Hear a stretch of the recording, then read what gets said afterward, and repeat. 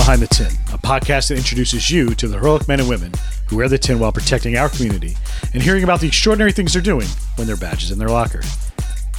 Stephen J., the good lieutenant, here with Justin, the civilian producer. It is a fine day to be here today. It is a fine day. Once again, we're not doing a podcast day. This is more of a catch-up day from the live podcast that we did on 9/11 at Dutchess Stadium. Yeah, it was a great time. If you had missed the live broadcast, this is the one of 3 episodes that have come out of that live podcast. It was great. It was so much fun. In case you didn't see the photos or hear about it, we were set up in suite number 5. We called it Studio 5 for the night. Studio 5. And we had a small audience. Yeah, we had guys and girls from Guns N' Hoses up there hanging out with us in the studio, and we were able to do 3 interviews and make them into these 3 episodes. So it was kind of cool.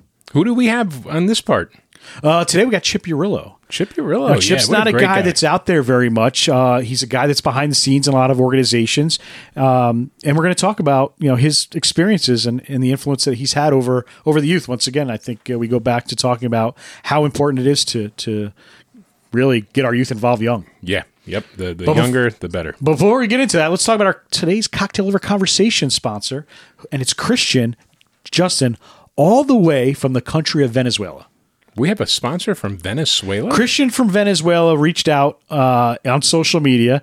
He heard about our podcast. He's been listening, loves hearing about it. Wow. And I said, Christian, we're going to throw you a shout out. We're going to make you a Cocktail Over Conversation sponsor. So we're going worldwide. It's pretty interesting, Justin, when we look at the map of all the downloads that we're getting. It's not only nationwide, but it's worldwide. It's pretty spectacular. That's amazing. The other sponsors that we got today is marketingandservice.com podcast. If you go to marketingandservice.com, you'll hear Justin, the civilian producer. I love that podcast. It's great. It's a great one. It's one of my favorites. Not as good as this one, but it's great. ThoseGuysPrint.com. Those guys for all your custom apparel and promotion product needs. Visit ThoseGuysPrint.com. So let's get into listening to our interview with Chip. I was kind of surprised about how much stuff he's involved in because, like I said, he's just a low-key guy. So without further ado, let's hear from Chip.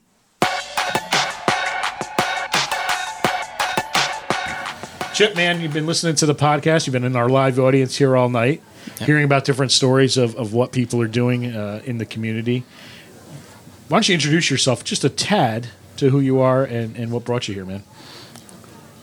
My name is Chip Urillo, and I came into the community back in 2005, and my wife, Jules, was involved with New Hackensack, and then you guys at Guns N' Hoses brought us right on in. Yep. And I've been a part of Guns N' Hoses ever since then, and she was your secretary. Yeah, Jules was we talked about her with Will Moore, just a Spitfire. I knew her when she joined New Hackensack, and I was there, and a girl that just, you wanted her energy, you wanted her involvement, and you knew things were going to get done when she was there.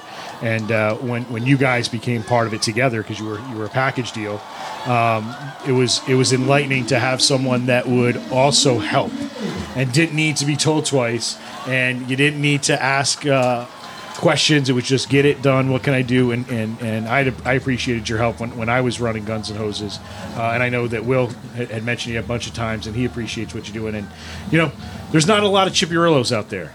The guy that's just willing to get his hands dirty and not worry about who's in charge or who's doing this, just wants to help, man. So I think it's great. Yeah, well, it's part of the whole scouting thing. I went up through scouting here back in the 80s and became an Eagle Scout, and that was just how I was brought up. Everybody in the troop, their dads were, from the military or had been in scouting, and they just gave to the community. They gave to every one of us. I came from a divorced family.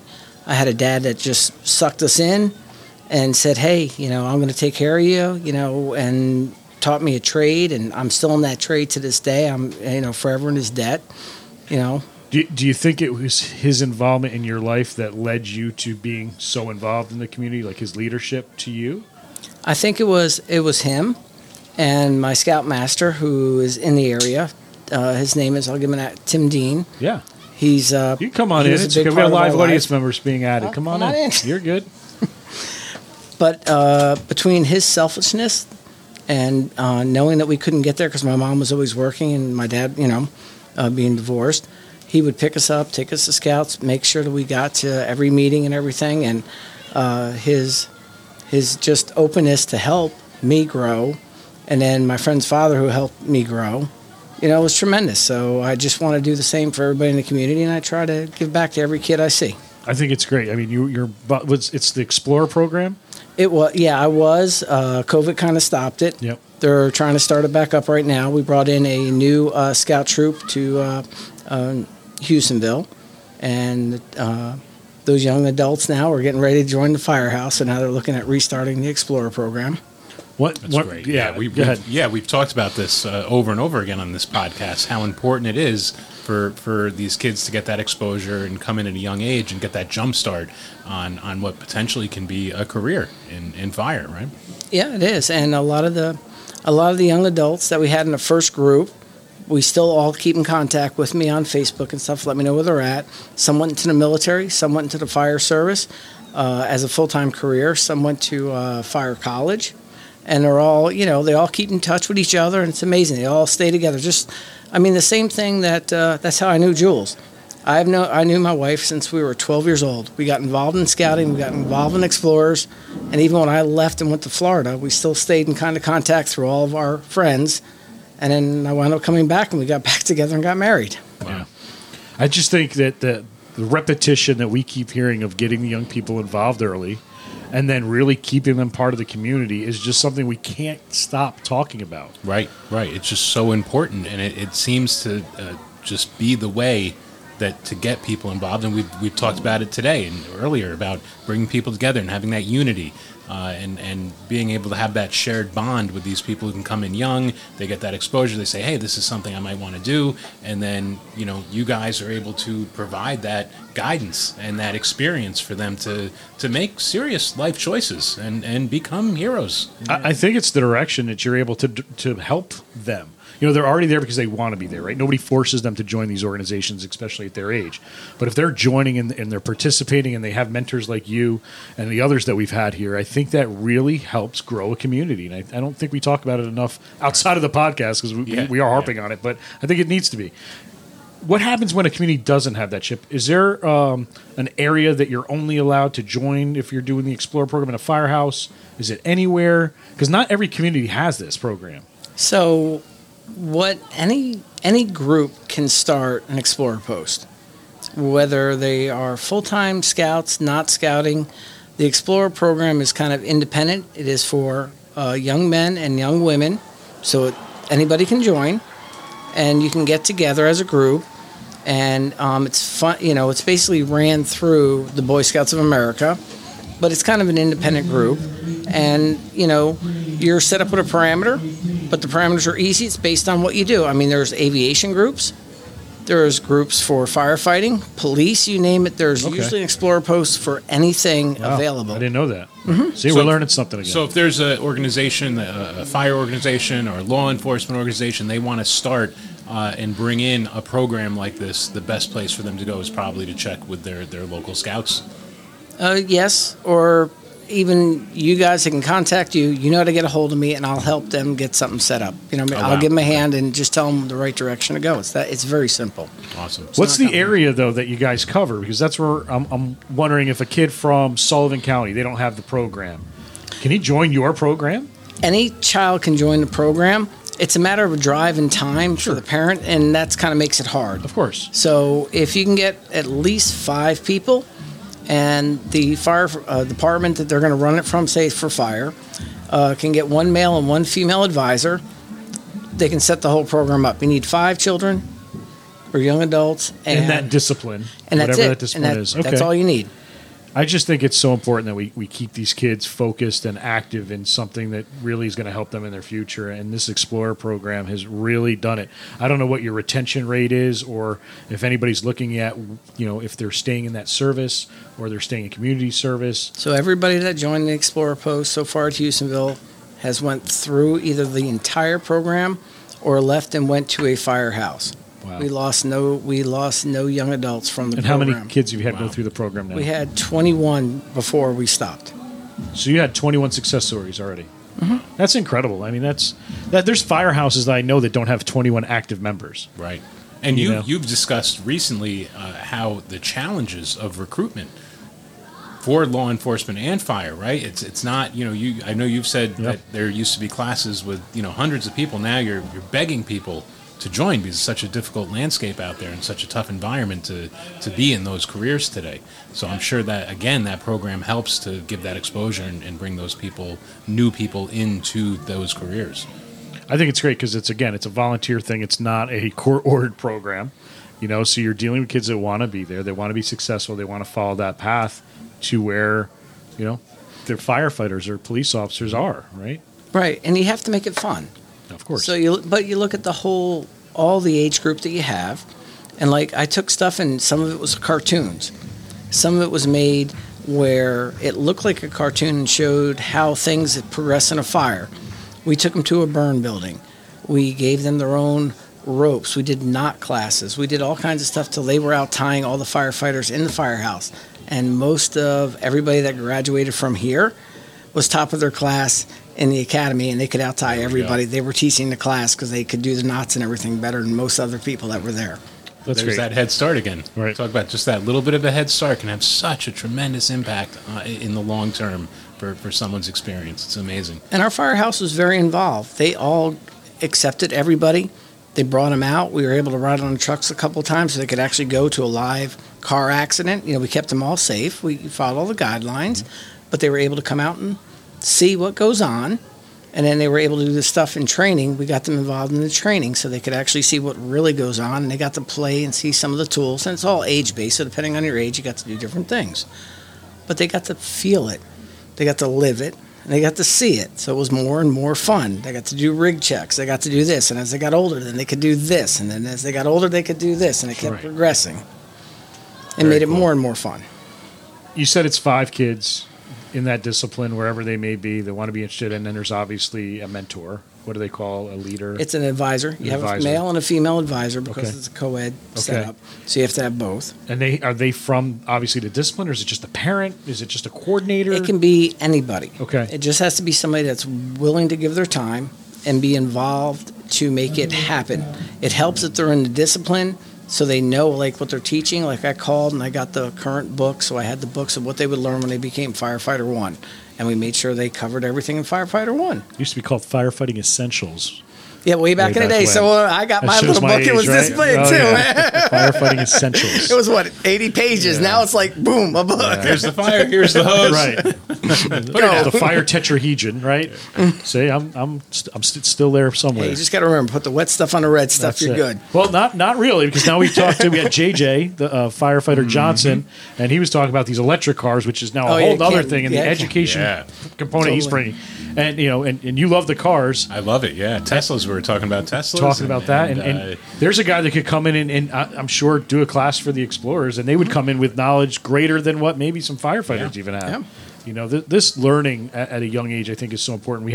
There's other countries that start you in your discipline in high school or even younger, right? Yeah. And I think we're missing those opportunities now in any discipline to say, hey, a lot of kids don't like school. A lot of kids don't want to be forced to take classes they have no interest in. But if we can drive their attention and fit in all those other subjects along the way, but drive their attention to something they like, I think it drives us a more successful society. Right. And especially keeping the kids, we've talked about 100 times, keeping the kids in the community where they're from. Right. I mean, we're in New York. There is a huge loss of young people when they go to college or when they're looking for work because it's not here or it's so expensive to stay here. Correct. But when they get into the community, and listen, what we just say in the last episode and 100 episodes before that, network is your net worth. You're learning and meeting so many people in the fire service because especially the volunteer services, it's lawyers, doctors, teachers, construction workers. You have that mixing, that bowl of mixing people together for a common cause, but they leave that fire and they're going back to the real job. And when they see talent in a young person, which you guys are doing, especially in volunteer, they're going to have to get a job someday. And now they've met their community leaders. They met guys, and it's like a job interview before the interview's even, announced, right? So I don't know if you've seen success like that where guys are literally handpicked and saying, "Hey, come with me. You're impressing us. We want you." Is that something you've seen to a degree? I've seen the firehouses. Yeah, exactly. Make sure that their young youth come back to them because we were open all the way to SPAC. I mean, we had kids from SPAC all the way through down Wappingers, Fishkill, Beacon. So we were open to everybody, and they made sure that once they saw what was going on, they made sure that they got their young adults back. That's great. Because they didn't want them to go just stay over at Houstonville. They wanted them to come back to where they were. You mentioned your dad was kind of an influence, and your parents being divorced, but he was really the driving force. My friend's dad. Your friend's dad, of really making that happen. What do you say to somebody else that's in that situation now? You know, what's some words of encouragement that you could give them to say, hey, you can do it? You can do anything you put your mind to. I mean, when I was 20 years old here in New York, I got hit by a 16-year-old kid, and they told me I'd never walk again. And I am 51 now. They said I'd be in a wheelchair, and I'm still walking. And you know me, I'll do whatever I can. Yeah, you walked up the stairs here to get up to studio number 5 just fine. No, but I mean, I would never know that. But I'll run around with the young adults at the Explorer Post all day long, you know, and keep up with them. But you can do anything you put your mind to. You don't ever let anybody tell you can't do it. As a, you know, like you said, I've been a firefighter from Florida, and I'm only social up here. But I did 16 years in Florida, and we've done stuff. I mean, I've had to dive for dead bodies. I've had to launch Zodiacs off of an interstate into a city to go get people out in a hurricane. I mean, what you do and what you can do is amazing. And you are nothing but what you put your mind to it, period. Did you have that same mindset at 20, or do you feel that's something you've grown into over time? No, I always had that mindset. I don't care. You're never going to tell me I can't do something. Because I will learn it, and I will do it better than what you think you can do it. There you go. And that's what you just got to keep going on. But that was from everybody that brought me up. Right. You know, even my grandfather told me, look, you learn everything you can because nobody can ever take it away from you. So I have a master's in electrical. I have a master's in mechanical. I have a UL license for photovoltaics and a teaching degree. And I had all that before I was 30. Wow. I think that message is important. You got to give that to you. And I think there's, you know, we're in the society of everybody gets a trophy right now. And you got to fail sometimes. You got to learn from failure because you never want to feel that again.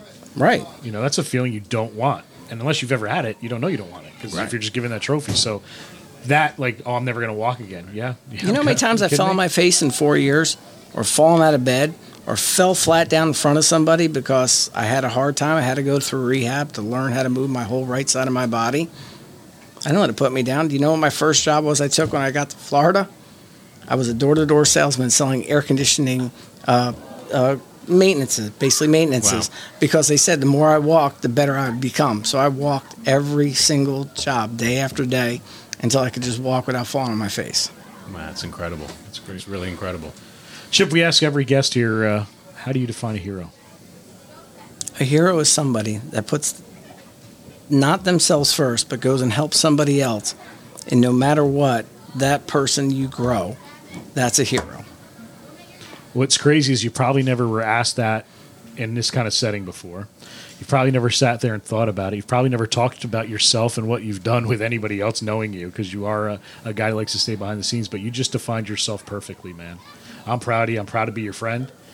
You are a hero. You continue to be a hero by mentoring these young people and helping them become heroes also. So cheers to you, my friend. And you're a hero to the community in so many other ways. I mean, Stephen and I know with all the support you give to a lot of the nonprofit organizations around, I mean, you've just been immeasurable, the help you've given this community. Thank you. So thank you. Well, after recording that with Chip and having him as a guest, Justin, I got to tell you, once again, I love that we have this platform to be able to accentuate and show off to a degree what these men and women are doing without any accolades or expectation of accolades. Yeah, and the one thing, you have always mentioned that a lot of these stories don't get told because people keep them to themselves. And, I know Chip, I'm friends with Chip, and learned so much about him in this interview. It was cool to have him on the show. Me too. I've known him a long time, and you still get, when we sit down with somebody and we put a microphone in front of them, it's so funny how much they open up. You'd almost think it's the opposite, but every guest that we've had on here, every time we've done this, somebody sits down and astonishes us. Every time. And I love it. So I thank Chip. I thank all our guests always for coming on the podcast with us here at Behind the Tin and telling their story and really sharing their experiences so people can appreciate what our heroes are doing with the badge on and off. Make sure you like, follow, share, subscribe. to behindthetin.com. Yeah, and check out behindthetin.com. Yeah, check it out. Check out We're the always trying to website. update it and make it nicer. If you have ideas, please share them with us. We're open to that. If you have an idea for a guest or you yourself should be a guest, behindthetin@gmail.com. thank you, Justin. Once again, thanks so much. Check out our Facebook. Like, share, follow, subscribe. And until next time, look out for one another and stay safe.